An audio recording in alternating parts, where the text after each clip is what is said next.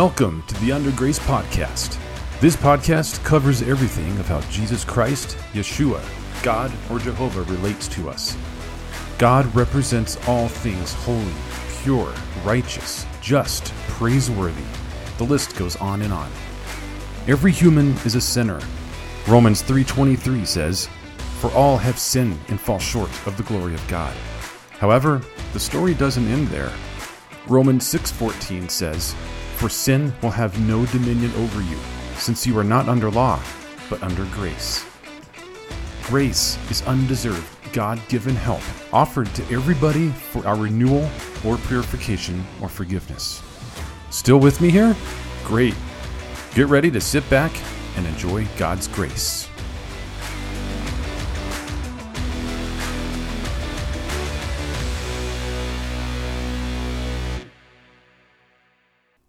Welcome to this latest episode of the Under Grace Podcast. I hope this finds you well. I'm going to start this off with a scripture verse. "Therefore, let us not sleep as others do, but let us watch and be sober. For those who sleep, sleep at night, and those who get drunk are drunk at night. But let us who are of the day be sober, putting on the breastplate of faith and love, and as a helmet the hope of salvation." This is found in 1 Thessalonians 5:6-8. This clearly states a strong point. Be sober. How can we discern the guiding of the Holy Spirit when we're under the influence of any controlled substance? Most of the time, when the word sober comes up, you automatically think of alcohol. However, this can mean any number of controlled substances. Marijuana, narcotics, painkillers, barbiturates, NSAIDs, or anything else that alters the mind. This episode, however, will simply deal with the most abundant controlled substance out there, alcohol. The Bible doesn't condone drinking alcohol. When Jesus turned water into wine, it wasn't grape juice, as my family-friendly Sunday school teacher said. This was real, authentic Hebrew wine. However, the Bible clearly states that we should remain sober in spirit. 1 Peter 1:13 says, "Therefore, gird up the loins of your mind, be sober, and rest your hope fully upon the grace that is to be brought to you at the revelation of Jesus Christ." Then Peter writes in 1 Peter 5:8, "Be sober, be vigilant, because your adversary the devil walks around like a roaring lion, seeking whom he may devour." And now, a word from our sponsor. We all depend on our cell phones, laptops, tablets, computers, and other devices. They are the lifeblood of a business. They store priceless information. They help us with school assignments. They keep us in touch with friends and loved ones. They keep us on time to appointments or remind us of important dates. One of the most frustrating and sometimes devastating things is when one of your devices doesn't function as well anymore or even completely stops working. This is where Integrity Device Repair comes to the rescue. Integrity Device Repair is a concierge device repair company that can set up and fix your smartphone, tablet, Mac or PC, smartwatch, gaming console, or music player, and help you master it. They can help in selected stores or over the phone. They're down-to-earth, and professional technicians will physically meet you anywhere in the state of Colorado, whether it be where you work or live. Pick a location and they'll be there, rain, snow, or shine. Are you outside of Colorado? No problem. Simply mail your device in and Integrity Device Repair will take care of it. Cracked screens, water damage, speaker issues, no signal, device rebuilds, or battery issues. No job is too difficult for Integrity Device Repair. Do you need a new case for your cell phone, a flash drive, a Bluetooth headset, the latest laptop or cellular device? Integrity Device Repair offers competitive prices for all these as well. Contact Integrity Device Repair at idrtech.us. That's idrtech.us. They have the highest ratings on Google and many satisfied customer testimonials. As a promotional opportunity, exclusively for listeners of this podcast, enter the word UNDRGRCE in all caps into the message section under customer support and receive a 10% discount on your purchase. Try Integrity Device Repair, and they will live up to their honest reputation with their fair pricing and flexible schedule. Integrity Device Repair. They can fix it almost as fast as you can break it.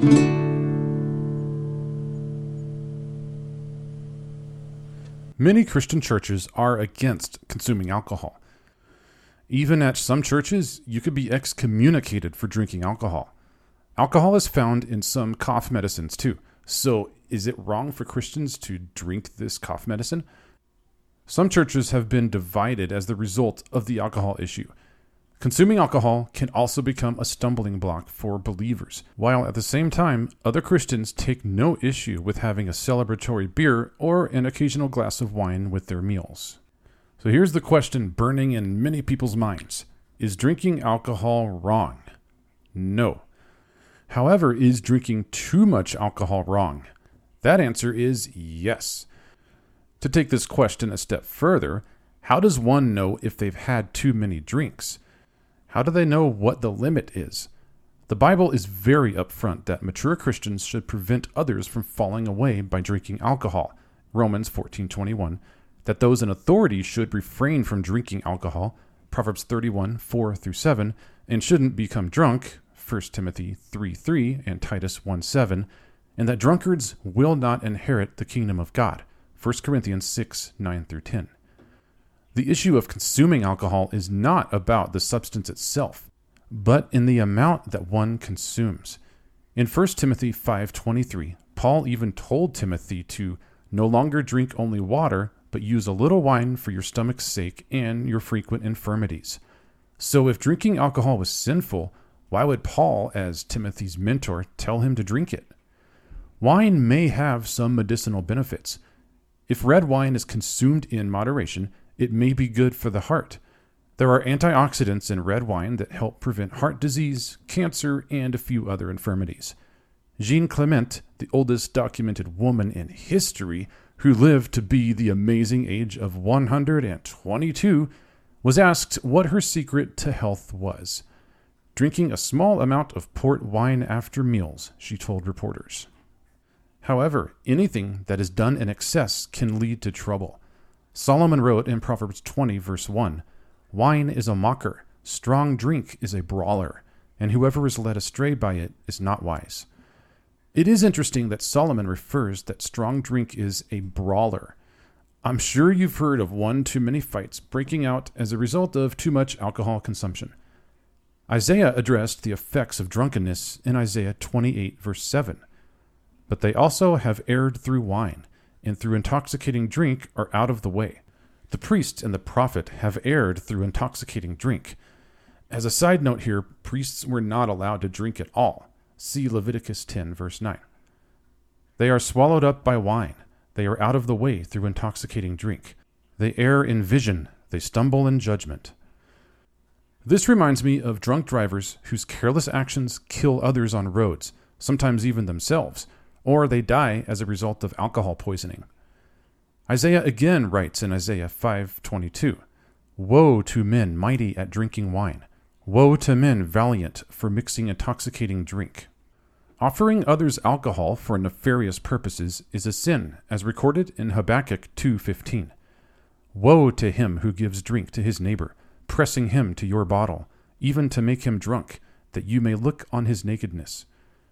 Even Noah got drunk one time and embarrassed himself in front of his sons.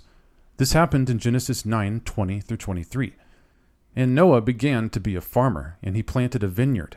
Then he drank of the wine and was drunk, and became uncovered in his tent. And Ham, the father of Canaan, saw the nakedness of his father, and told his two brothers outside. But Shem and Japheth took a garment, laid it on both their shoulders, and went backward and covered the nakedness of their father. Their faces were turned away, and they did not see their father's nakedness. It also appears that Solomon wrote from personal knowledge in Proverbs 23:29-33. "Who has woe? Who has sorrow? Who has contentions? Who has complaints? Who has wounds without cause? Who has redness of eyes? Those who linger long at the wine, those who go in search of mixed wine. Do not look on the wine when it is red, when it sparkles in the cup, when it swirls around smoothly.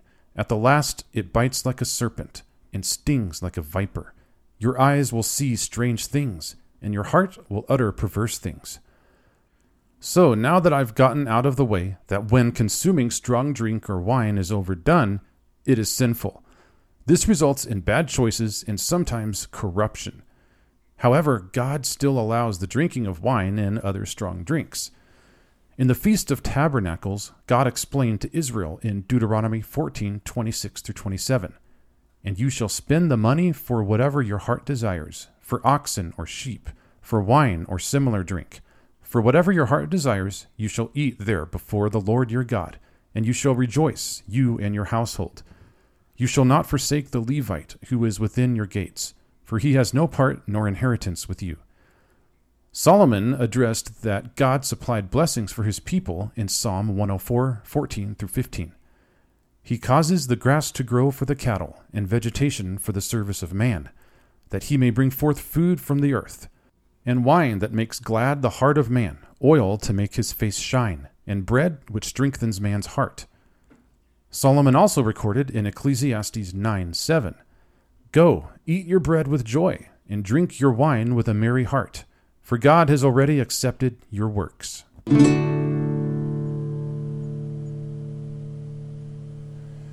Causing your brother to stumble.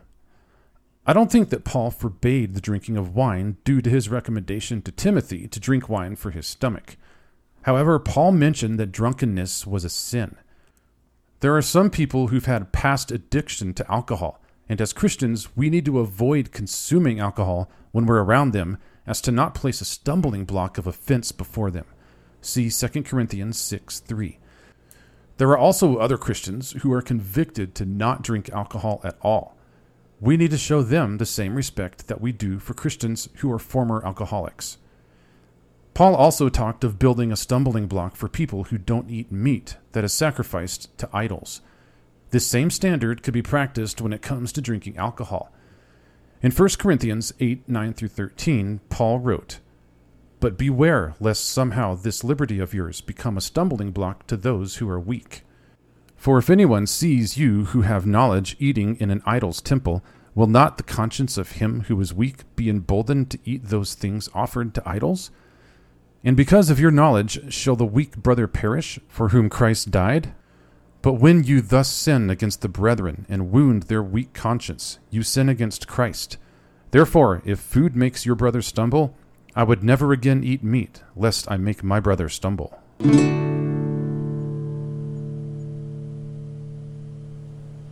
Controlling yourself.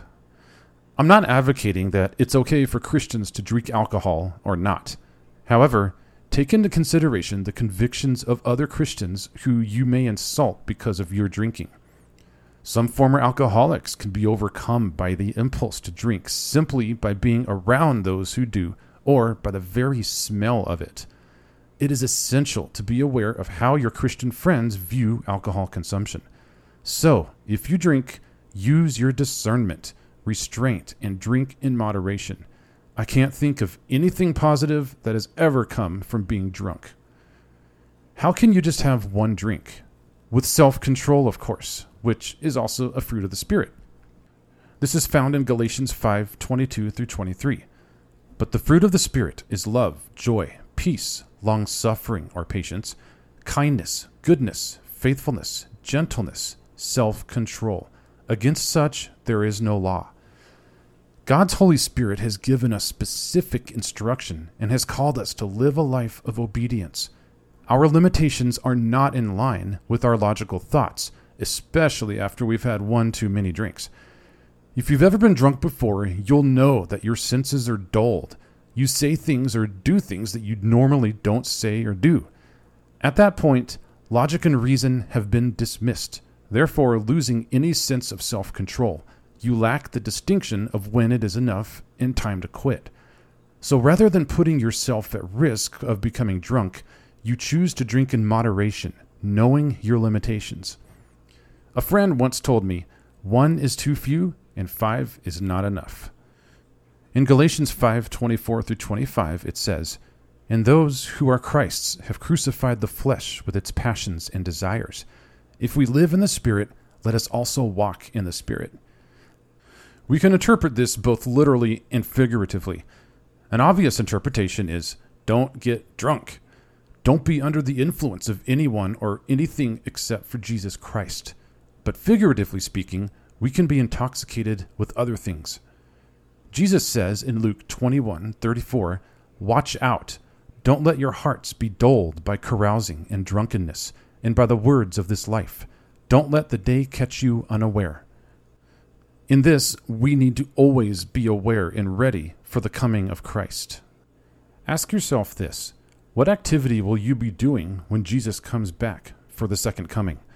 Will you be in the act of serving him? Will you be sober-minded?